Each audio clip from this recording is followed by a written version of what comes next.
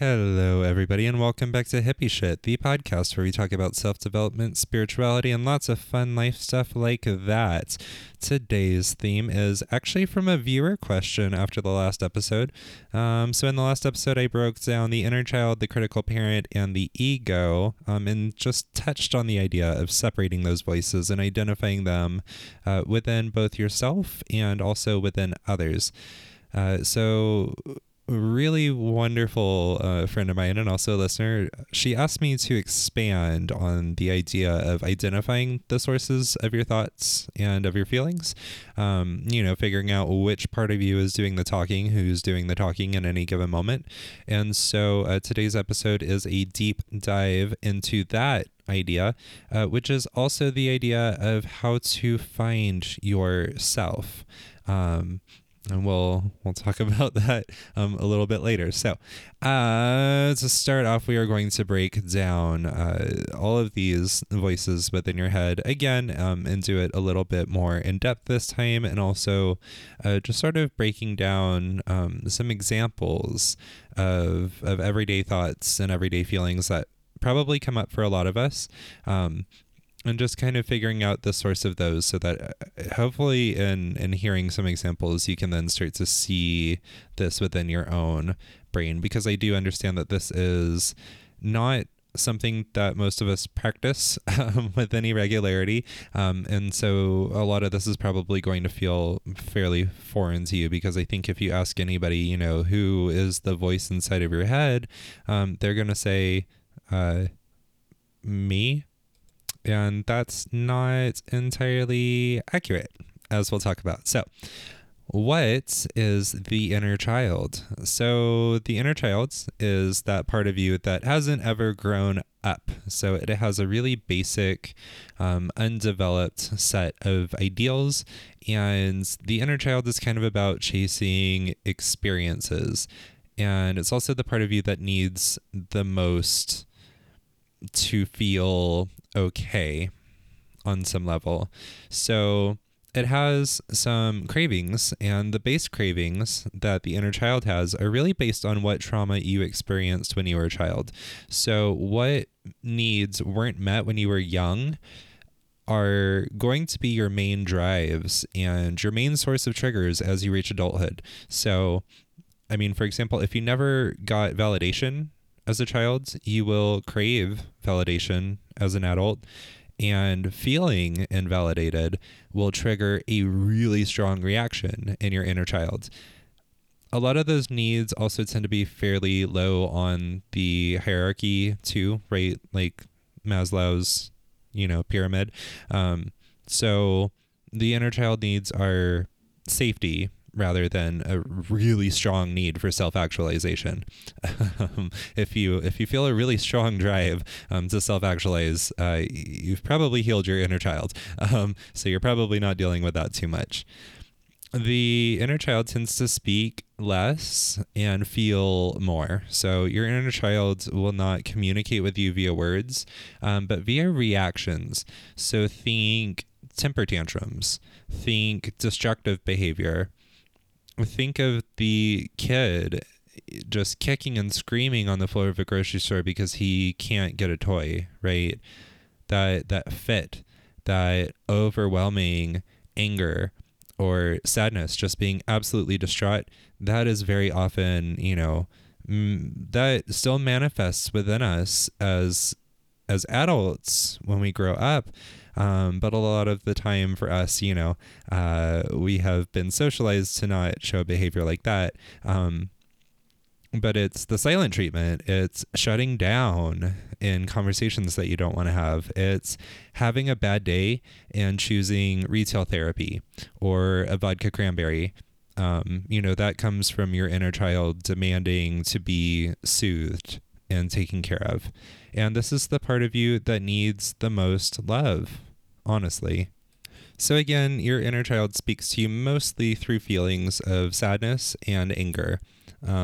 Specifically, these feelings will be connected to a core wound. So you'll very often feel betrayed, neglected, ignored, invalidated, isolated, lonely, abandoned, left out, unsafe, unprotected, unheard, misunderstood, or, just otherwise hurt in a very raw and deep way.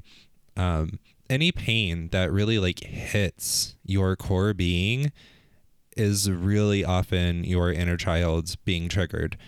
And you'll notice that your inner child tends to be triggered by other people, by outside circumstances, by things happening around you, or how somebody's interacting with you or not interacting with you. That's the original source of the trigger. And then we just sort of spiral downward. So these really extreme emotional reactions that we have to, in reality, very minor situations, those are very often your inner child being triggered because something happened when you were younger that then led you to understanding patterns in such a way that just certain behaviors or certain events happening tend to mean a lot to you. So some examples of inner child thoughts, he doesn't love me. I'm afraid. Nobody cares about me. You never listen to me. Everybody hates me. I can't trust anybody. Or I am unlovable. Those are all inner child thoughts. Those really overwhelming, sad, frustrating, or angry, explosive thoughts. Those are your inner child. Those are the part of you that never grew up, that never learned to deal, that relies on getting your needs met to feel good. And when your needs are not met and you have that wound, it very often tends to spiral, and you will tell yourself a lot of really significant, really harmful things about the situation, about the other person involved, about what's going on, about what it means to you, right? So again, that image from last time of the Karen, throwing the fit in public, emotionally obliterating somebody, and it's because their inner child has been wounded. People do not react like that over nothing. It seems from our perspective to be over nothing, but what's happening is that they feel that they need something, usually that they need other people to recognize that they are entitled to what they want. They don't get that, and then that means you've betrayed me. I've worked so hard. I worked so hard for my money. I spent my money on this coffee, and it's not what I wanted. I didn't get what I wanted, and it's because you don't respect me, right? And so on a deep level, as a child, they learned to feel disrespected, and now they believe that they will be disrespected. And when somebody is disrespectful, which is what they're considering in the situation, that's what they think is happening, is that they've been disrespected, and it triggers that overwhelming, that 9 out of 10 reaction from them, because that is the inner child. Now let's talk about what the critical parent is. Oh God. I'm sorry. The critical parent is rough for me. So this is the part of you that really tears you down.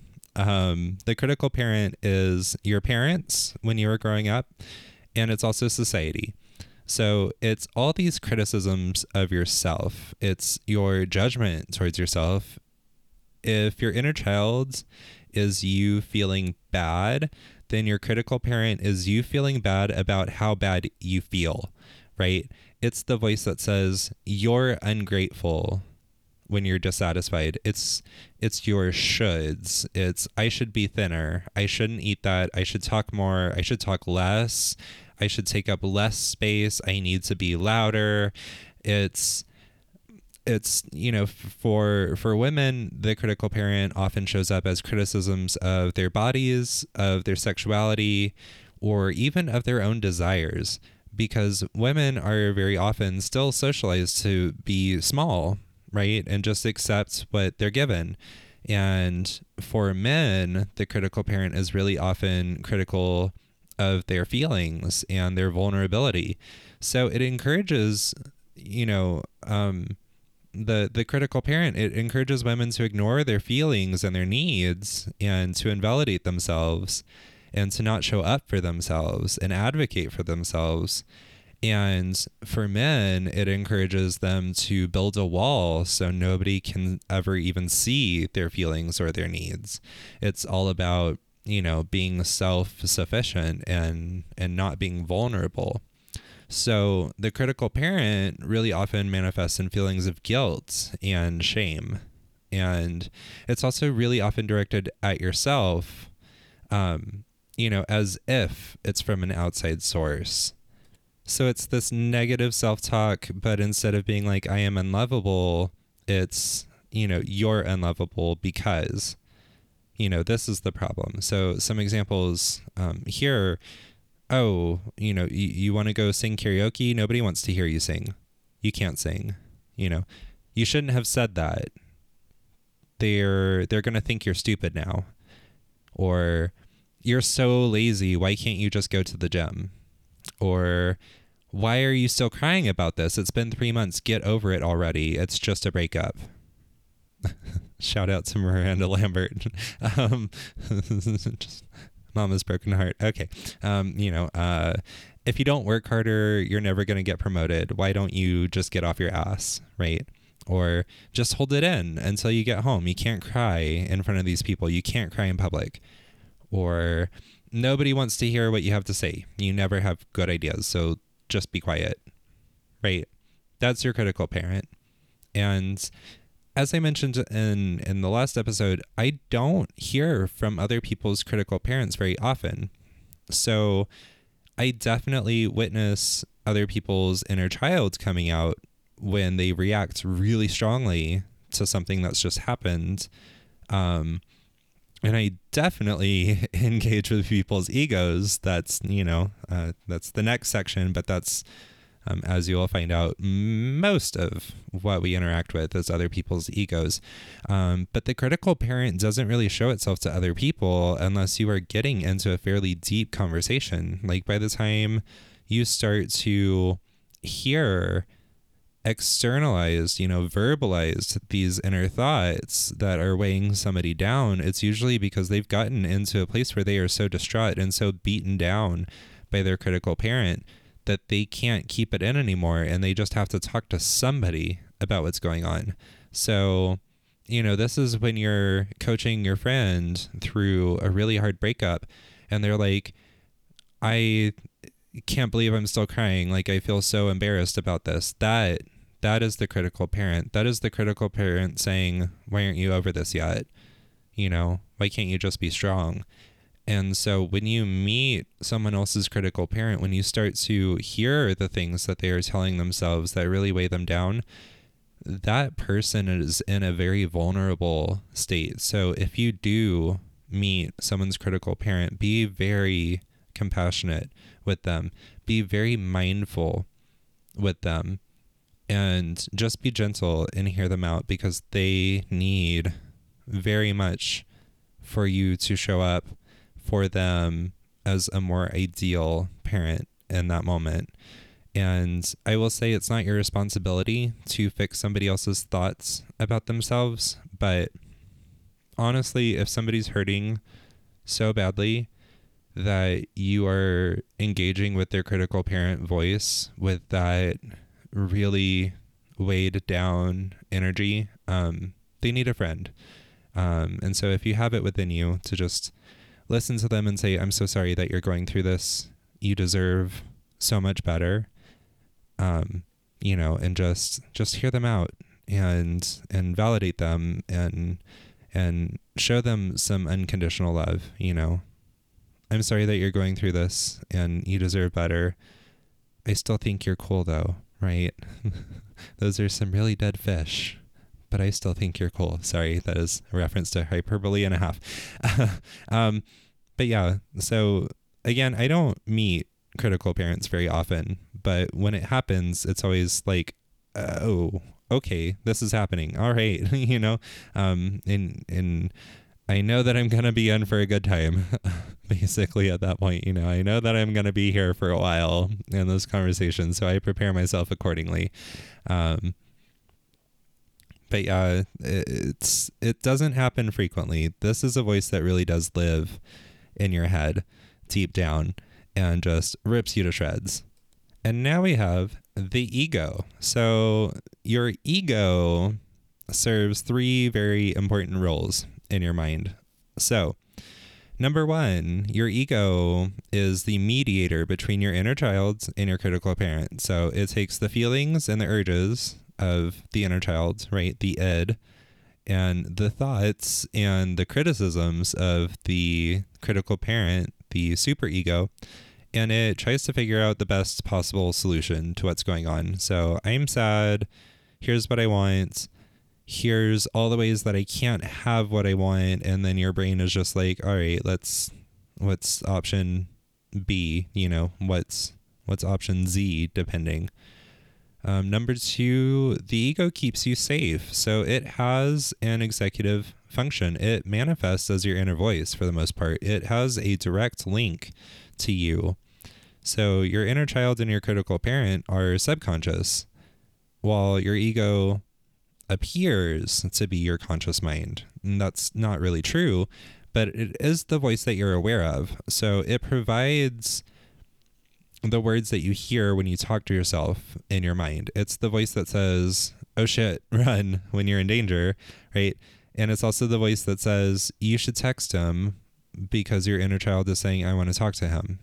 And your critical parent, for whatever reason, is just okay with that idea. But it's also the voice that says, you can't text him, when your inner child wants to talk to him, but your critical parent says you can't text him or he'll think that you're a psycho, right? Number 3, the ego is your sense of identity within the world. So your ego takes every thought, feeling, experience, memory, achievement, failure, sense, urge, want, need, and then from that, it constructs a narrative of you. So it is very often your sense of self, unless you've done a lot of really powerful inner work to separate your understanding of yourself as the observer and your understanding of what your mind sounds like to you, right? So ego thoughts on the inside are the vast majority of your thoughts. They are almost always contradictory in nature. They are the urges to do things to fix external circumstances so that you can feel okay. So your inner child feels unlovable, and your critical parent decides it's because you're fat, and your ego mind says, I should join a gym. And then very often says, well, but I can't afford the gym. I don't even have the time to go. Plus, I've already had a gym membership twice, and I know that I won't go after the first month anyways, just because, I never went the last 2 times that I had it. So I guess I'm just stuck being fat, and I guess that means I'm stuck being unlovable too. And maybe I'll find someone who will love me anyways, because fat people still get married, right? I mean, I've been to Walmart, everybody shopping there, it seems to be in love. So they found somebody. So I just want to watch the Vampire Diaries. And I want to point out that this is not this is your ego mind. This is not your consciousness. It feels like you're conscious of it, and it takes a lot of work to realize that that is not your consciousness. But this is your mind's reaction to what's going on in your subconscious, right? All of these thoughts are very easy to hear and recognize, but they are not conscious thoughts. They are the result of your subconscious having a reaction to your external circumstances and whatever painful internal feelings you're having. And then you throw those 2 things at your mind and say, make me feel better. And then your ego does its best to figure out how to fix everything happening within the external world and within your own mind so that you can feel okay. It works so hard for you. Okay, your mind, your ego mind works so hard for you. So appreciate it. Don't try and kill it. I've mentioned that before, right? We are not out to kill the ego. We are not out to kill anything. Appreciate it. But understand that it isn't you. And in seeing it in yourself, you can really start to see it in other people as well. I will say in other people, the ego typically manifests as identity statements and stories. So, and I don't mean like stories like, oh yeah, like this one time at band camp, like the stories that they're telling themselves about themselves, their identity stories, they're like core stories. So, these core beliefs that we have. So, I mean, I'll have conversations with people where they're like, I wish I could just be happy. And I'm like, you can. um, like, I wish I could be happy, but I have depression. I'm just depressed, and I wish my doctor would up my dosage. So you see, like, the inner child wants to be happy, and the ego is trying to solve the problem externally, perhaps, that increased dosage, but it's also co-opted the identity of, but I'm depressed, and maybe that's to mediate with that critical parent sense of you're never going to feel better, right? So engaging with the ego of other people that's what most people present to the world, because it is their sense of self. It is it's your sense of separation from other people.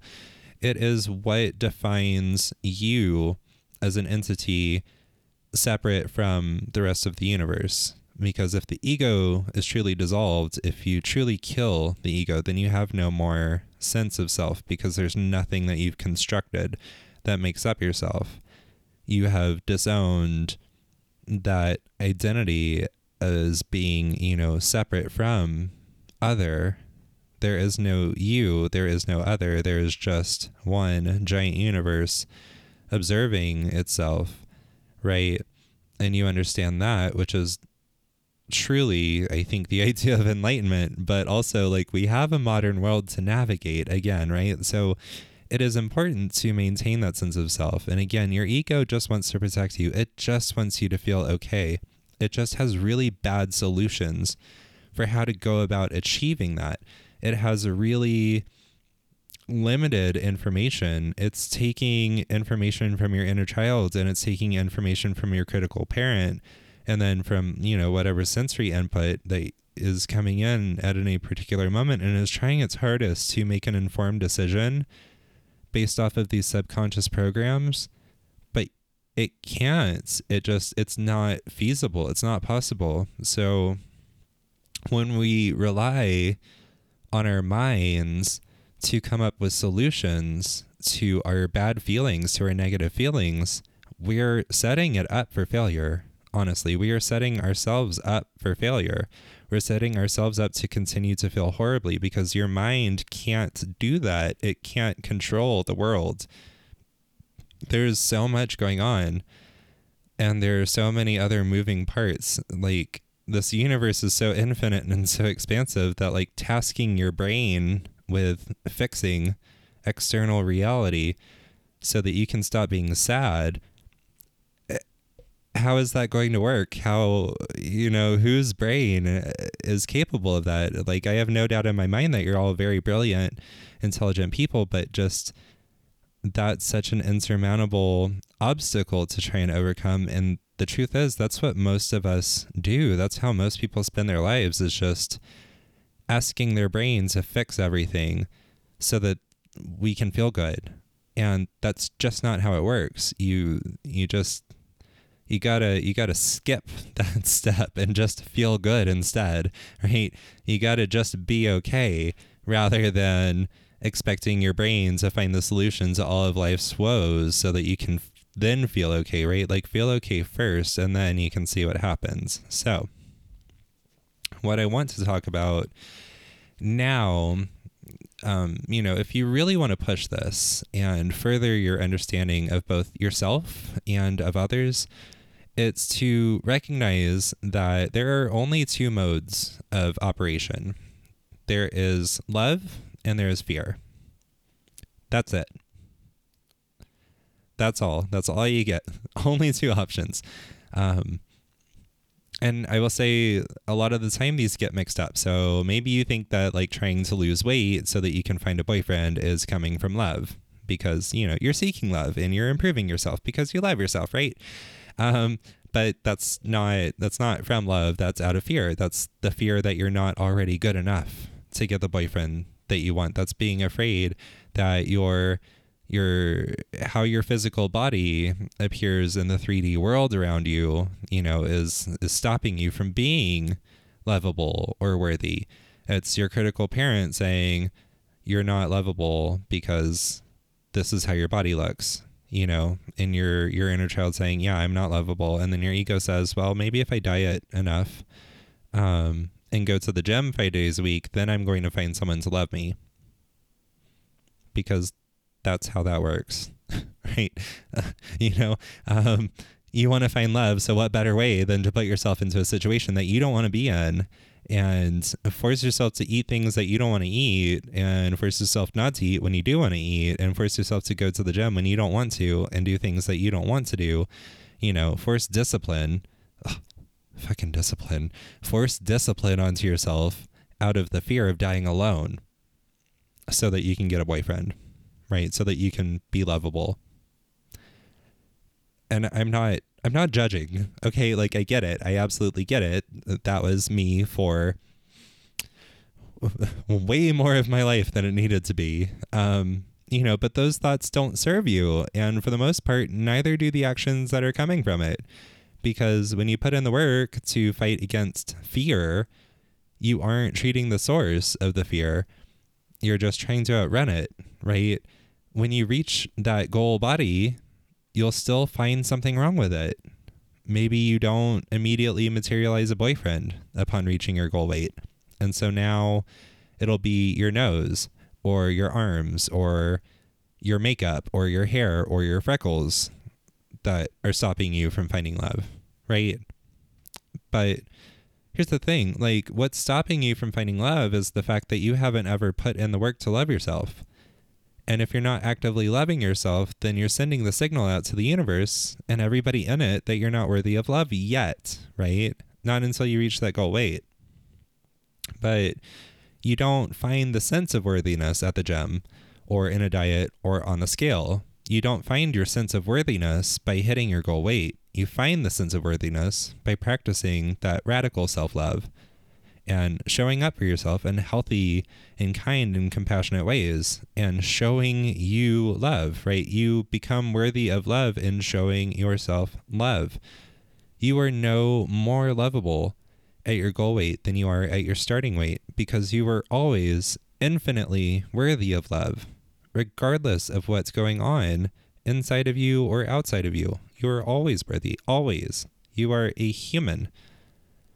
You are a human, and if you have set out to do your best, then you deserve love, period. No questions asked.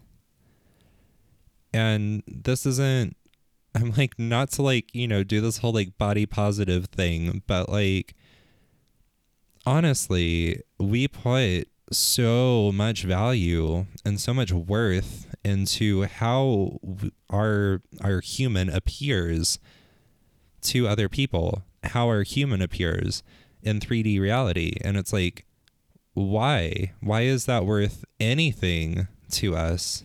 Why does how my body looks mean anything to me or to anybody else? Like, it really doesn't matter.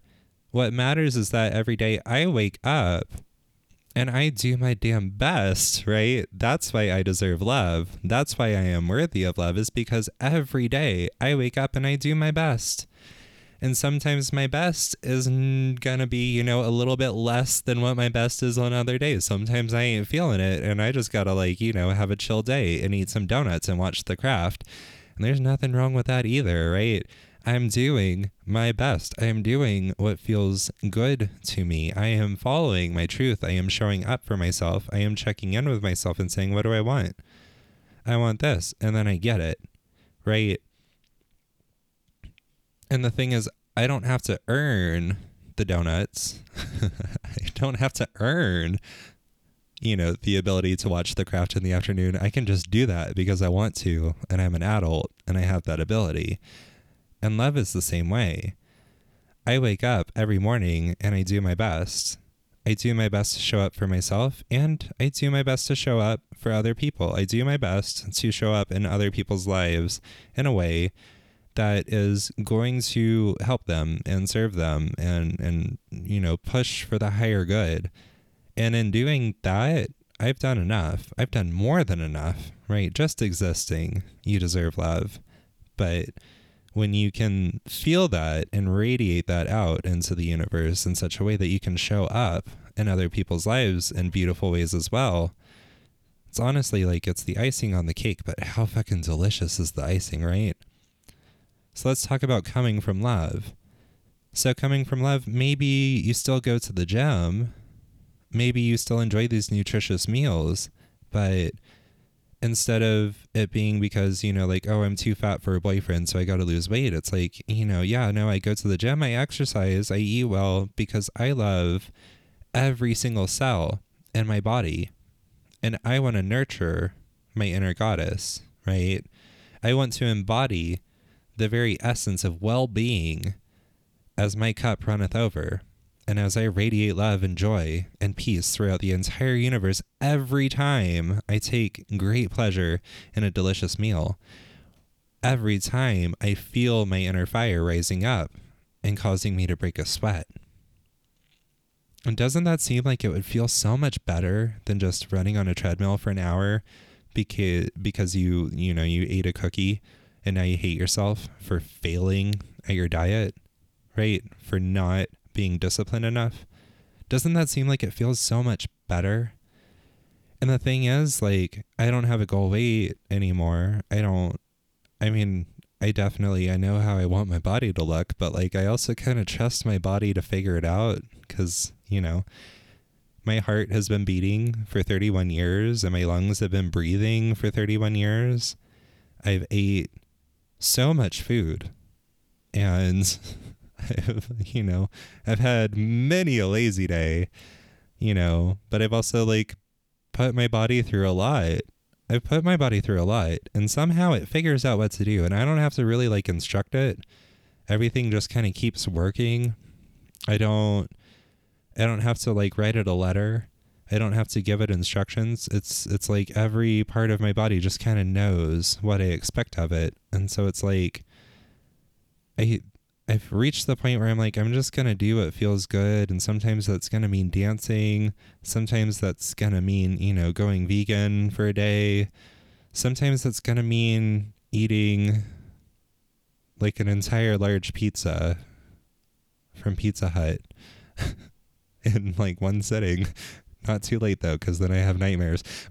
But, I'm going to do what feels good and I'm going to trust that my body's going to be able to handle it because so far it has. And I don't see any point in stressing out about it or trying to micromanage it. I don't want to have to tell it what to do. That seems exhausting. I've got other things to do. I've got better things to do than trying to micromanage my body and how it's going to, appear in the physical reality around me. And I love it. I love it deeply. I love that it does that. I love that it's capable of that. Like, how beautiful is that? And I will say also, like, being a circus artist and being a dancer, I get to create art with my body all the time, which is absolutely wonderful. And it's like, I don't have to make my body look any specific way other than like the shape that I'm trying to achieve in a, particular pose. And suddenly the love handles don't matter so much anymore, How big or not big my butt is does not matter. It doesn't affect the shape. What affects the shape is like, how flexible am I in this moment, right? So I'll stretch my splits some more. But you really, I think a lot of this is actually really stolen from Alanis Morissette, but at some point she was talking about running marathons and, obviously she lost weight training for a marathon, but she's like, it's so weird because, running marathons, I started to see my body as an instrument and not an ornament, right? Your body is not there for decoration. It's your physical representation in this 3D reality that allows you to move around and sense. Just, you've got these senses. You can sense so many things. You can have so many wonderful experiences and do so many things and just live your journey with your body And it doesn't have to look any particular way in order for you to do that. And that's so great, right? So what I will leave you with is this idea of coming from love. So for your thoughts and your feelings and your behaviors, I want you to start to identify whether they are from love or from fear. If they come from fear, then there's a really good chance that they're coming from your inner child or from your critical parent. And if they're coming from love, then they are coming from you. So ask yourself, what is your come from? And a really big part of that is learning to listen to your heart. And I really mean that quite literally, right? You can find within your body a physical reaction to certain desires and drives. And that's your intuition. And that's what a lot of us, hippies, a lot of us that are into hippie shit, we really like to ask whether something resonates with you or whether something is truly serving you. And that's what we mean. When something resonates, that's when you can feel a part of your body. And for me, it is my heart, lighting up with energy and love when you think about something you really want. When you think about something that really resonates, you can feel it. You can feel that in your body. That's how you listen to your intuition. That is finding your inner smile, and that is finding yourself. That is how to find yourself. Coming from love gives you the exact same sensations as you have watching a puppy playing with a ball, right? Or that morning after a really exciting and promising first date. When you're coming from love and you're focusing on showing up for yourself authentically as yourself 100% of the time, right? You feel good. You feel joy and happiness and peace from within, from in that heart center, from in your body. You feel good. You feel that energy flowing because you have cut through all the bullshit of the ego. You've quieted the critical parent, and you are truly nurturing and caring for your inner child. You've learned to recognize that all your thoughts and feelings are there to help you find your way to your needs and to your wants, but you can choose consciously to meet those needs and to get those wants fulfilled instead of reacting based on your subconscious patterns. You spend most of your days flying high, like you've just fallen in love, because you have. You've fallen in love with the journey, right? You've fallen in love with yourself. If there's one way to tell whether you're truly listening to yourself and living authentically in your truth, it's that the truth will always feel good for you. And anything that feels bad is coming from fear. So act in ways that feel better to you, and you're already on your way to better, brighter days. And a lot of this comes from the meaning that we assign things. So as we strip away the ego and learn to not get overly involved with it, as we learn to stop listening to our thoughts and to trust our hearts and our intuition instead, we start to realize that nothing has any inherent meaning. Nothing means anything unless we make it mean something to us. And that's a really beautiful gift, because then you can apply significance strategically in ways that feel good and that do resonate with you, rather than relying on your ego to assign the meaning for you, right? And that's the thing, is like, we are meaning-making machines. We are experts at assigning meaning and significance to everything. So life gets a lot easier when you learn to assign meaning consciously rather than letting your subconscious programs do it for you. So for the rest of the day, I want you to practice assigning a different meaning to everything that happens to you. So go ahead and allow your default reactions, right? They're going to happen anyways, but also assign other meaning. So this is an example I will probably use 50 more times in the course of, creating this podcast. But, let's say that you're talking to this guy, or, maybe it's a boyfriend or something, but he doesn't text you back quickly enough. And, your reaction is, oh, he's ignoring me. And whatever other story you're going to tell yourself about what that means, right? But maybe also play with the idea that he's been abducted by aliens. Okay? You know, maybe he's having the world's most enthralling conversation with a stranger at a bus stop. Maybe his phone died because he spent the morning showing pictures of you to strangers so that they could witness your beauty for themselves. Maybe he's still racking his brain, just trying to think of something clever to say that will get you to fall for him. Right? So spend the day practicing assigning meaning on purpose, intentionally choosing what meanings you're going to assign to things.